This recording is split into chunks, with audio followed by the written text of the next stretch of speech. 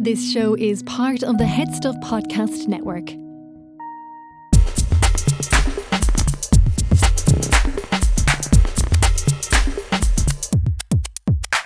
Hiya, I'm Jan, and this is Everybody is a Poem, the podcast where me and my guests explore all of life's ups and downs and everything in between. This is poetry, but it's not as you know it. It's relatable, it's honest, and it's unfiltered. So yes, there will be swearing. And come here, if you'd like to support me further, you can subscribe to the Head Stuff Plus, where you'll get access to bonus episodes behind the lines. I share all of the secrets and the people and the places behind the lines of the poems from my book, What Day Is It? Who Gives a Fuck?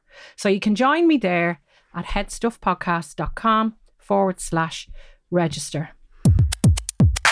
So my guest this week is an actress, a performer from stage and screen and the telly and the radio. She's hugely talented and she's just humble. When I met her for the first time on a photo shoot, it was for the RT Guide, it was years and years ago, and then my most recent shoot that I worked on her with, I kind of walked away thinking, oh God, I wish I was her friend. Oh God. It's Hilda Fay. Oh, thank you very much. That was a lovely intro, Jan. I have Hilda's mobile number. I do text her all the time. I'm sure she'd be like, what's this one doing again? Anyway, the most recent... When you get to know me more, you'll forgive me. The most recent communication was when I sent you an email at the beginning of the week going, come here, I'm doing a podcast, will you come on? And wait till I tell you what's getting me goat this week. So you'd actually got no excuse. I had no to choice. Say yes. I immediately fired back, yes, I'll be there. Here's my response. All right. So the podcast it's poems, but it's chats and people. And so I'm going to read to you the poem that I suggested we might talk about. And it's called No Response is a Response. Yes. Now, I wrote this about nearly 2 years ago, I suppose.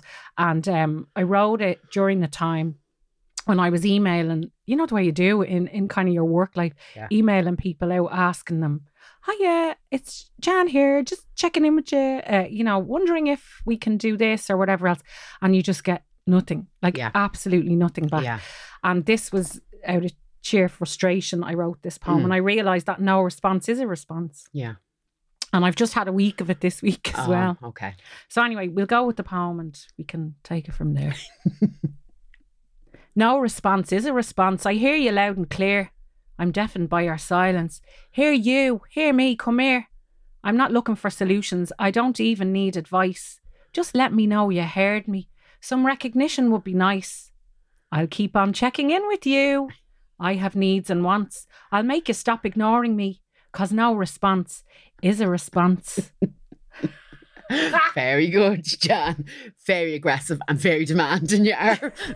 So, do you know what? I just didn't get the memo that said you can just ignore people when they reach out to you. I mean, I find it, I emailed this, maybe my kids say I send too many letters and stuff. I email the schools. Yeah. I email work people and you just get nothing back. Yeah. No, I know. I get where you come from. That can be very frustrating. Yeah. It can be very frustrating. And if I don't get a response from people, look, well, first of all, me and technology are dinosaurs. Really? Are dinosaurs. Like the phone is not my friend. So what's your preferred way of communication?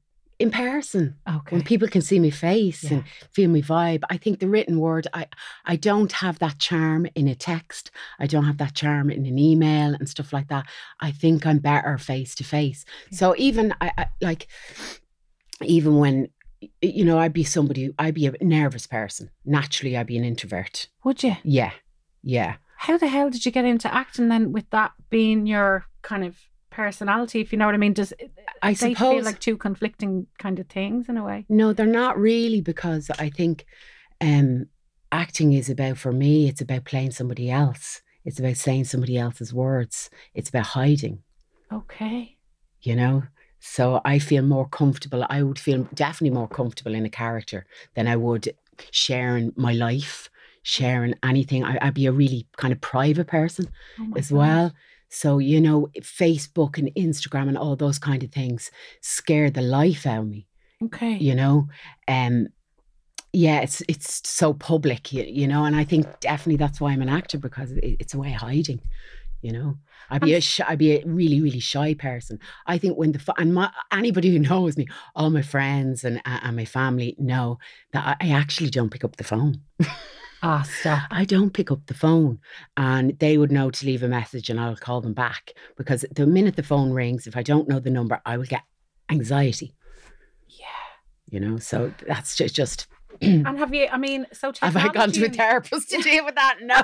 I'm lucky my friends understand me and have faith in me, I'll always show up here now, talking here with me, because we could end up anywhere. We could end up anywhere. No, okay? Look, I'm going to be brave. I like a challenge. Okay.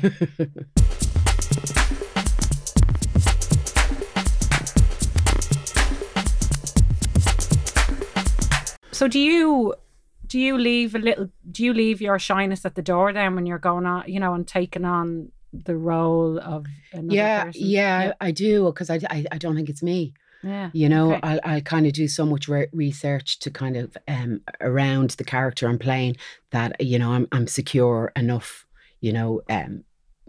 being in the limelight, or, having a camera pointed at me and stuff like that, Yeah. I feel I'm somebody else, and I am. There's somebody else's words, there's somebody else's clothes they're putting on me. Yeah. It's transformative then. Yeah. And I love that. And the further away from the character I am, the more comfortable I am in my performance. And tell me a little bit about Tracy. Yeah, she was so vulnerable. She was so vulnerable, and she was the every woman, She was the friend, she was the confidant, and she was terribly vulnerable as well, and especially with men. Yeah. Yeah. But she was a gorgeous character to play. I had, and she developed over the years. I was there 10 years. Was it that long? I was there from I was 27 up until I was 37. All great years, all when you're young, out in the town, As an actor, I was 10 years before that, I found it, I was struggling, I was working as a dancer as well in Panto, and for 4 years in the Gaiety, so I was 10 years, I got to know the business and how hard it was and how little opportunities there were at that time for women and working class women. Yeah. So when the part of Tracy came up in Fair City, I was delighted. Yeah. I was delighted. And then I got to work with Aisling O'Neill, who's a great friend of mine. And we did a program called Finbar's Class, and we were best friends in that. Right. So I kind of felt like I was working with all my friends, and it was a lovely time. Yeah. It was a lovely time, and I came in on a lovely storyline, that Billy Mean storyline. That's right, Billy Mean. Yeah, and I couldn't believe it. I thought it was always going to be like that, that's how storylines were received. But it was a really, really special one to be part of, and working with great actors and everything. And it was great financially as well. I was buying Touche Calais and Creme de la Mer, and I thought it would be always like that. You were fabulous. Love it. And come here, did you have your kids at that stage? No, I didn't. Yeah, I didn't. okay. I got pregnant then at the end of my time there, and I was running a stage school as well, called the Theatre Learning Centre, dance and drama school out in Ashbourne. All right. And I ran that alongside my 10 years in Fair City. And so I was, and then I was doing theatre as well. So I was really, really busy, double job and triple job, and I would say, always working, and I had so much energy back then. And then the kids came along, Pearl came along. I just knew, and I got married. I knew, I just wanted to give so much to the children as well, that I knew I wouldn't be able to cope with everything. So I let the school go at that time, at Fair City. And I was a year off. I didn't work in the first year that Pearl was born. And then Nancy came along, and then I started kind of dipping my toe back into theatre. Okay. I took them on the road. God, when Nancy was 6 weeks old, I did this Girls' Night, the musical thing, and Lorraine Keane was in it, and Jacinta White and Circa Furlong, and we went on the road when Nancy was 6 weeks old, and she was 4 months by the end of it. Wow. I took my mother and the kids in the car with buggies, and sterilizer machines and all sorts and cots and everything, and she was 4 months by the end of it, but I was wrecked. I just Were went, you? oh, I'll never do that again. Well, would you But I do couldn't. it again knowing what you know now? Like, No, would you? no, Yeah. I wouldn't, because you don't get that time back. You Yeah. don't get that first year back. You don't get, those baby years back. And when I look back on it, I was overwhelmed and I was stressed and I was just getting through it. Yeah. It's funny because I had Grace Moore here, and she works like freelance as well. So when you're an actor, you're a freelancer essentially. So you get offered the work, you say yes or no, and then you hope maybe someone will offer again if you say no. And I kind of felt if I stayed too long out of it, I'd lose my confidence, I'd lose the muscle, I wouldn't be able to do it again, people would forget who I was and stuff like that. I felt under pressure to get myself back out there. Yeah. Well, it's funny because Grace was kind of similarly saying the same. She felt you're kind of only as good as your last job. And that's it. And still to this day, like, you're only as good as your last job. Work breeds work. Yeah. And it's interesting then you were talking about like who got, women and working class women or whatever, in theatre and drama and TV and all of those kind of creative kind of areas. Who kind of got you started in acting and theatre? Do you come from a theatrical background? I don't come from a theatrical background, but what I will say, my mother always tells me Milo O'Shea was my mother's second cousin. There's the connection. That's the gene. That's the gene. But no, my mother and father. My father was a chef and he worked at sea all of his life, so he was away a lot. And my mother stayed at home looking after my nanny. My nanny had Alzheimer's for years and she lived with us all her life. So my mother put us to dance classes. I was pigeon-toed. So my mother went, oh, we'll fix that now. We'll go off, you go to dance classes. Yeah. And I just loved it. And I was in the Billy Barrys. Oh, and lovely. I was there from I was 4 till I was 17. I was one of those annoying kids that everybody hated. I had all the kids on the Late Late Show. Everybody hated us. I used to pretend, I wasn't in the Billy Barrys for years. But I had a great childhood. I had a great childhood out because I was always off from the age of 10 to, from the age of 9 to, till I was about 12. I was off gigging. I was doing, shows in the Braemar rooms with Twink, the Gaiety Pantos at Maureen Potter. I had a lovely childhood and I had a great band of friends in Billy Barry's and I loved that. But then I think your career is over. At 12 because you've become too big, So that was it. Like I was a bit devastated. The work wasn't coming in for me anymore. But I stuck with the dance and then up until I was 17. And then I kind of lost my way a little bit. And I just was always really interested in school, in the school plays. I wasn't interested in what we were learning in the classroom. But it was a good school in terms of they put on lots of concerts and stuff like that. It was the Nuns, Our Lady of Mercy Convent. Big shout out to them. I think, God, showed me my path. So there's a bit of theatre involved in religion as well. When you think about it. Absolutely. Men in dresses. Absolutely, yeah. So that was it. So we did My Fair Lady in school. And they gave me the part of Professor Higgins. I was raging because I wanted to be Eliza. I wanted to be Eliza.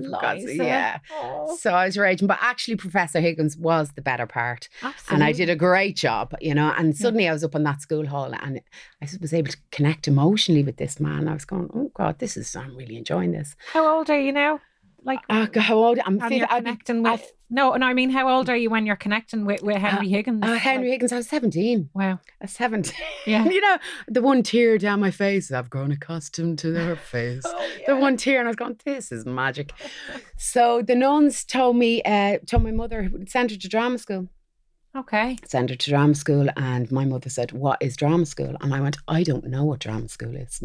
Where is drama school in Dublin in the 1980s? Yeah, it was the 90s, just hitting the 90s, and we didn't know. I just went and researched. No. Actually, one of the nuns, I got an audition for Trinity College, and one of the nuns, I didn't know what a monologue was. I didn't know anything. I hadn't got a clue, And one of the nuns prepared a monologue out of The Colour Purple, which was like a 60-year-old black woman, it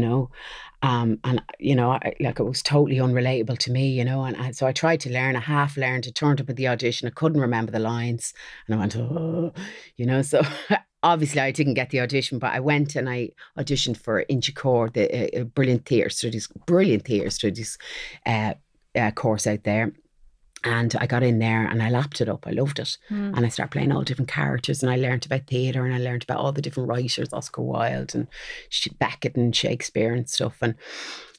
But I was only half dedicated because I didn't really believe I could make a living out of it. I just didn't believe in myself. I was kind of playing, really, you know. And then it got him to the end of the course, and I was kind of going, what do I do now? So I decided to go back and re-audition for Trinity, and I got in then. And that's when I started really, really, really taking it seriously. Yeah. You know, if they wanted to be a fluffy cloud, I would give Fluffy Cloud 150%. Yeah. You know, to the point where my friends are going, that's too much. Like, you know, you're too dedicated. Yeah. Yeah. You know, I really tortured myself in those 2 years. But I loved it, and I got an agent when I came out, and then that was it, you know. But it was a hard struggle coming out, you know. It's hard, you know, because you're trying to make your way, you know. There wasn't an awful lot of parts, you know. They're gender casting now, so you know you can play anything. You can play any of the male roles in Shakespeare now, where that wasn't the case then. That wasn't the case then. That wasn't the case then, you know. So it was difficult. Definitely the first 10 years were difficult. So when Fair City came along, I was like delighted, and it's the best training for any actor, best training ground, you know. So I was there 10 years, but then when I had the kids, I was going, oh, what do I do now? You know, you're having to redefine yourself. So theatre was a lifesaver for me, you know. Did you ever think that, you know, particularly that time, like after you have the kids, did you ever think, I'll pack that in now and I'm always thinking of packing it in. Yeah. I'm always thinking of packing it in, like in COVID. For what would you do instead? I don't know. I don't know. Well, I'll give you an example, right? Like, I'll give you an example. Before COVID, and just before COVID, I was getting some nice work. I was just about to play Juno in the Olympia. Oh my God, we had tickets booked for that and all. I was devastated. And I went, okay, now I've landed now. I'm playing this part. This is the defining role for me. I've always wanted to play this part. I know I can do it. That was grand. An anniversary show or something as well. It was anyway. It was a big deal. Yeah, it was a big deal. And then I just landed this part in Shantaram, which is out on. Shouldn't give it a plug really, but it's out on Apple now at the moment. You know, so I just landed this part, and I'd been flown off to India to record the first episode, and that was great. Came back all delighted, and then COVID hit. Yeah, COVID hit, and then suddenly the show, you know, got shut down, and then they didn't know when it was going to be revamped, and then what happened? Oh yeah, then the director Justin Kurzel, who cast me in it, he and the writer, the scripts weren't ready, and he went away from the project, and they scrapped those 2 episodes and revamped again with a new showrunner, new cast, new everything. So I was just devastated. I just went, this is such a big kind of launching pad for me now. So the COVID hit, and you know, everyone went through their hard times during COVID, but I just kind of went, oh God, this is like the when you fall, you know, the down, you know, is so low. I just went, I don't know whether I can take any more of this. Yeah. I really don't, you know. And you invest so much of yourself in the role, first of all. Yeah. And you don't take those things on lightly. Yeah. And I really felt so afraid. I was just going, is theatre gone now? Yeah. Is that the end of theatre? Yeah. You know, how are we going to get back up on our feet? You know, is everything online now? Is everything about Netflix and content? And, you know, we'll be doing plays online. I kind of went, God, I'll have to just rethink the next few years, you know? Yeah. So I did. I went off, and would you believe, I went off, and I went course mad actually during COVID. I went off and I did a flower course.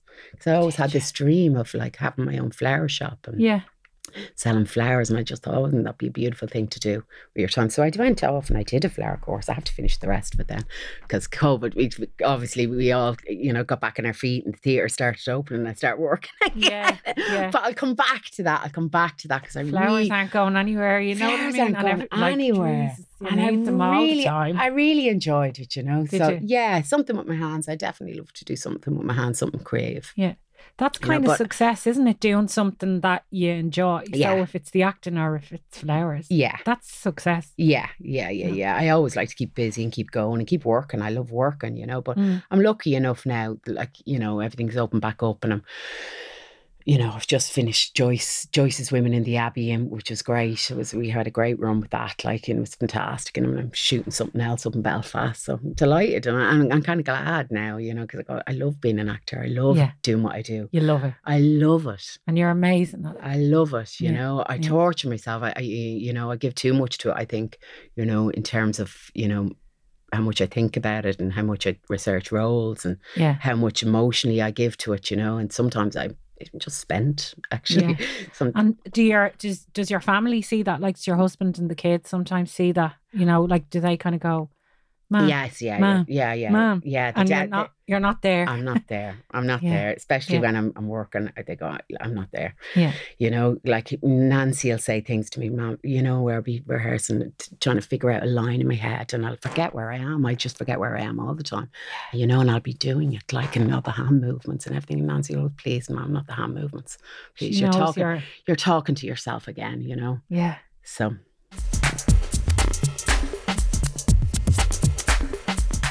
And come here, how do you, just thinking about that kind of no response is a response kind of thing, and my little bugbear there this week. Yeah, I think. Do you find that with, like, obviously you have an agent and stuff, and you have to do, self-tapes, and you say castings and things like that. Does that happen in the, I imagine it does in the experience of being an actor, putting yourself out there. Yeah, rejection is my friend. Is it? How do you manage? How do you cope with that? How do you cope with it? I cope very well most of the time, because it just keeps driving you on. Just keeps driving you on. And I'm a big, like, what's for you won't pass you by. Yeah. And you're kind of used to, I think as well, you have to not catastrophize too much and take it too personally. Yeah, don't sweat the small stuff. Don't sweat the small stuff, because it's most of the time it's not actually about you. People, I know, most of the time it's not about you. It's about a look, they know in the first 2 seconds of seeing you whether you're right for a part. So it's not about your ability. Yeah. It can be about a multitude of things. Yeah. So I try when I don't get a response, or, when I don't hear from people, I just try and stay calm and stay positive and see the positive, not dwell too much on the negative or take it personally. Yeah. Just keep going. Just keep going. You have to keep going. You have to keep powering through. Yeah. Yeah. And what did I see? The Kardashians said something. If someone says no to you, you're asking the wrong person. So just, keep knocking on those doors, and keep going and keep having that belief in yourself. Yeah, keep getting the radio silence back. Yeah. That's what I'm finding. Like, anyway, I probably need to strap a pair on as well and get a bit more, kind of, feck it. I'll just move on to the next person. Yeah, that's okay. You can't let it get you down, I think. Yeah. Come here, are you enjoying the show? Check out this other show on the Head Stuff Podcast Network. Hello, I'm Gerard Farrelly. And I'm Niamh Kavanagh. And we have been friends for a very long time. And that is what we are offering you on our new podcast, Agony Rants. If you need a support group and want to tell us a secret, or if you need someone to champion you or just cheer you up, or maybe even some advice on how to burn down a house or blow up your life or get revenge. So send your secrets, stories and problems to agonyrants@gmail.com. Agony Rants, coming soon to the Head Stuff Podcast Network. Subscribe now wherever you get your podcasts. It sounds a little suggestive, I'm not going to lie. Yeah, it was a little bit. It's very Cadbury's Caramel Bunny. And come here, what's been your very favourite role that you've ever played? You probably can't pick one. It's probably like trying to ask you to pick your favourite child. No, it's not. Like, I do get a lot of these characters that are very vulnerable, very emotional, very matriarchal, they take an awful lot of energy. I have to say the last one I played I really loved, and it was in Joyce's Women. Yeah. And it was this character called Brigitte Zimmerman, and she wasn't one of Joyce's women, but she was this German seamstress who was housing Nora and Joyce in the last days of his life, and he was in hospital, and Nora and the women relay their story to me, but she was just like a kind of a really charitable, hopeful, kind, generous, loving, all the qualities you'd love to be in a person. Yeah. You know, I got to play that on stage and it made me feel really calm Oh, dear. and centered and serene. Yeah. And I used to go home at night and go, hi, everybody, you know, what do you want for dinner? You know, and it was lovely. It was just a lovely energy to channel. And if I can do more of those characters that aren't so tortured and so, you know, Yeah, that's what I was dark, gonna I say. think you it'd must be take easy. a bit of that with you. You Like do. you can't help but You- if you're really You know, do. You carry it Yeah. because you're absorbing all that type of energy and you're drawn to certain things on the television because you're playing this character. Like I'm doing this thing up in the Woman in the Wall, it's called. Yeah. Ruth Wilson is in it and it's for BBC Showtime, but the character I'm playing, it's all set on the backdrops of the Magdalen laundries. Oh God. So I'm playing a survivor of the Magdalen laundries, but she's very broken and she's very damaged. Yeah. And she's not really coping well in her life, and she can't really.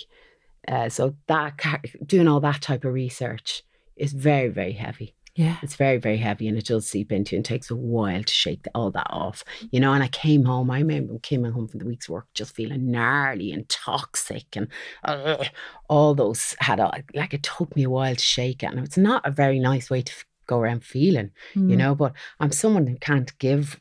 I wish I could, like, you know, but someone who can't give less than 150. You know, I'm a kind of bit methody, you know, but I hate saying that, but I am, and it's the only way I know how to work, you know. Yeah. You know? Yeah, And no, and I sometimes think that's why you're as good as you are, and that's why you're as engaging as you are. You know what I mean? In those roles, that's why you're as believable as you are. In the roles, you know? Thanks. But I'm very hard on myself. I'm a perfectionist, so, Yeah. you know, I might do a good job, but, you know, it'll never be good enough. Yeah, you'll always For me. find the one thing that's wrong. Yeah. know? Yeah. You'll always say, Yeah, I need to love myself a little Yeah. bit more. That's my journey going Yeah. forward. And what do you Be do kinder to then? myself.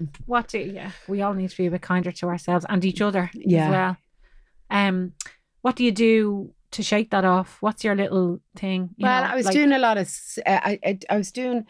Like everybody, I think in the COVID, I started doing the LC swimming. You know, when my when my father wasn't well, and you know, we did a few bereavements in the family. I think we all took the whole family, all my sisters, we took to the sea swimming. Yeah, and we were there like you know in October, November, sea swimming. You know, so I love that because just you know you come out feeling a new person. I've seen you've written a lovely little poem about sea swimming. Is it you? Yeah, I did. Now, as I was saying, I'll have to find that for you. I might read it to you. But it was very therapeutic and very grounding as well. Yeah. So I love that, you know, definitely now. The sea swimming and all of you do it too. I don't swim, you see. And, I don't swim either. I call it swimming, but so it's not do? swimming. You just stand. It's just a dipping. I don't. I just stand and do that. I actually don't lift my feet. So I don't really swim, but it's just feeling the cold water on you, you know. Yeah. Dunking yourself under. You might have convinced me, actually. No, you don't have to swim. It's just getting up, getting in there in the cold water. With a load of women as well. And it's amazing out there in Portmarnock, the amount of people that are out there now. Yeah. You know? Well, there seems to be like a big kind of, you know, like community, all of these women and men. You know, everyone's all talking about the chat is always when you hear them. Like I live in Clester and sometimes be down in Clontarf. My daughter Willow will often get in at the slip there, and you know I'll sit at the side kind of waiting for with a hot water bottle in my bag or something. But the chat is everything is, you know, it's how could you not? You know what I mean? Yeah. Come away uplifted from it. Like it's life affirming. It's life affirming because it's nature, and isn't that what it's all about? You know, we're here in life, absorbing nature, and the closer you get to nature, I think the more you're living. What else? Tennis. I like a game of tennis. Do you? Yeah, I love tennis now. Me and my husband now are partial to a game of tennis around in Rockfield now. He's got more into it than I have, you know, but I'm terrible. Sometimes I'll pick up stuff and then I'll leave it. And, you know, I have a very disorganised mind, you know. I flip from thing to thing, you know, never stick at one thing. The creative mind maybe is a disorganised one. Yeah. What do you wear for tennis? I mean, I always think I don't really play Oh. sports. I kind of judge it by, oh look, they wear nice clothes for tennis. That looks like a nice outfit. Well, I have to say, I don't feel I've played a good tennis unless I wear a nice tennis skirt. Love it. Yes. You have a lovely navy tennis Oh, I skirt. and love it. Navy little Fred Perry, Well, I'm with you. I'm all about that. What do they wear doing that? Yeah. No, I'd be into that. Yeah. No, lovely. Yeah, they have lovely attire now, I have to say. I enjoyed the tennis. Like I thought I might take on bowling. They do bowling in the golf club behind us. Yeah. Because they have to wear all white. They look really spiffy. Do you do the gym, Jan? No, I don't. Yeah, I know. No. I don't do the gym. No, I'm a bit allergic. To the gym, yeah. Yeah. I find it very bleak as well. I mean, I say allergic. It's a long time since I've set foot in the gym. Do you know what I mean? I don't like the music that they play generally. The the da da da da like the banging. Yeah, it's too techno and aggressive. Yeah. I can't help but look at everybody else.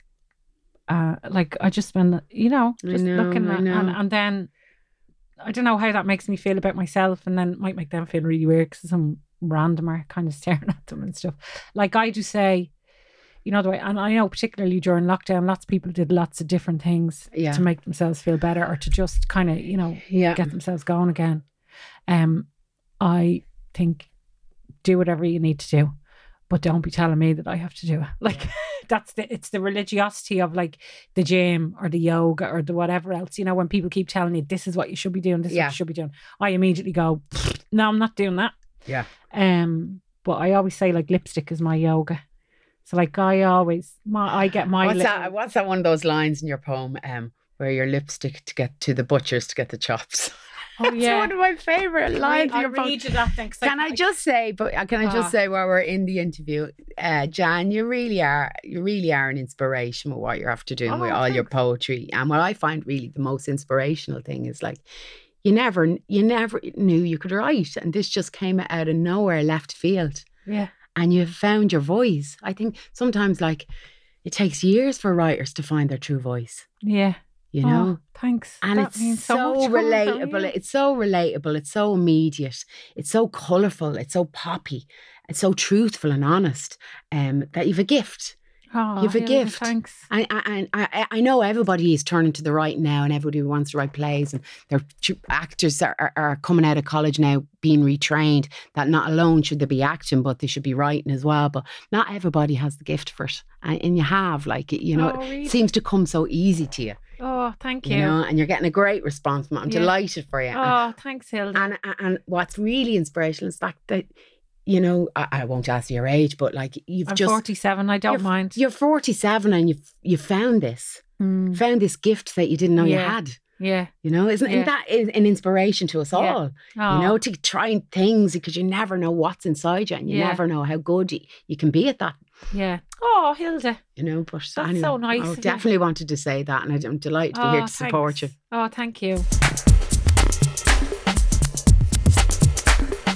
Do you want to explore other avenues? Like, Here I am podcasting. Here you are, but no, but like, do you want to explore other avenues of like maybe writing a play, writing something else? Story, a little short film. Once you've the gift of the word, I think you can go anywhere with that. Do you really? Yeah, I definitely do. Yeah, I mean, I don't know. Like, again, it's a little bit of that kind of imposter syndrome, which I'm trying to get better at just kind of shaking off. Oh, it's shake like that with off. the book, it's like I'm doing it now. Fuck it, I'm doing it. And with the podcast, fuck it, I'm doing it now. I just have to keep going. That's what I really like. I like the honesty of it, and I like the fact that people appreciate the honesty of it. Yeah, that's kind of the main thing. But and the humour in it as well. The humour, and it's all done with a bit of mischief. That's the other thing. I hope people can kind of get that too. So you could put your poetry to it. You could put that. You could put a big long poem in a little short film. Oh yeah, but my poems are really short because they're such a short attention span. And it's like, if you can't tell me in a few lines what's going on, I don't want to know. Yeah. So yeah, I could write really long poems, but I don't know if I'd be. Sure, you're only at the start of your journey, but it's brilliant. You do have you have a gift. Thanks, Jan. You do. Will I read you Zoom Perfume, and then we can? So I wrote this actually before I went on the radio. I put loads of lipstick on and did my hair and everything, and it was one of them. What are they called? Zoom calls. Yeah, Zoom Perfume. That's the fucking thing it's called. And did the interview. When the interview was over, there was a message from the producer saying, you don't need the camera on. And I was like, fuck, I'm after spending ages making myself look lovely. I had the camera on and I was like, no. But it was for the radio, so nobody saw. Yeah. Anyway, so that's where this one came from. It's called Zoom Perfume. I put lipstick on to take a phone call. No one else knew it was there at all. My face on the screen, I thought and admired. A slicker red lippy stops me looking so tired. I washed and treated my hair. I moisturised for an hour, but those ruby red lips were my secret power. And even though nobody saw, I contoured like Kim to define my slack jaw. Listen, do whatever it is that you have to do to help make you feel the best version of you. Slap a full face on to go to the shops, or wear your Chanel to the butcher's for chops. Do whatever you need when the sluggishness looms. Spritz your favourite perfume for your meeting on Zoom. Very good. I love that. And that's what it's all about, isn't it? Getting up, dolling up and showing up. Yeah, put the lipstick on. Yeah. And get out. Yeah. Just before we wrap it up, I want to ask you, and I ask everybody this. Okay. If I was to write a poem about you today, what might be the theme? God, John, now you have to put me on the spot. What would you write about me? I don't know. About me, I could talk about all the characters I played all night, and I could tell you what to write about them. But me, I don't know. You could caption it smile. Smile. Perfect. Yeah. I will. I'll write one about your smile. Write one about me smile. Yeah, I'd like that. Yeah. Thanks, Jan. No, You're very smile good. for you. Definitely. Yes, yeah. yeah. And you have the yellow microphone there. So there is a really gorgeous radiance about you. And Yeah. you're so amazing. And just more of you on our screens, more of you in our ears. Oh, thanks, Jan. You know what? You're amazing. You're amazing. Oh, thank you. And thank you so much for coming on, Hilda Fay. I love you. Thank you. Thank you. We did it. You. Thanks for listening. See, we're not really strangers, are we? I'd love to hear any of your thoughts. You'll find me on Instagram at JBGoodToMe. If you've got any funny poems that you want to share with me, I'd love to hear them as well. Join me in a fortnight for the next episode. And come here, in the meantime, you can support me by becoming a member of Head Stuff Plus, where you'll be able to access some bonus content. It's called Behind the Lines, where I let you into all the secrets and the people and the places behind the lines of the poems from my little yellow book. Go on, I know you want to.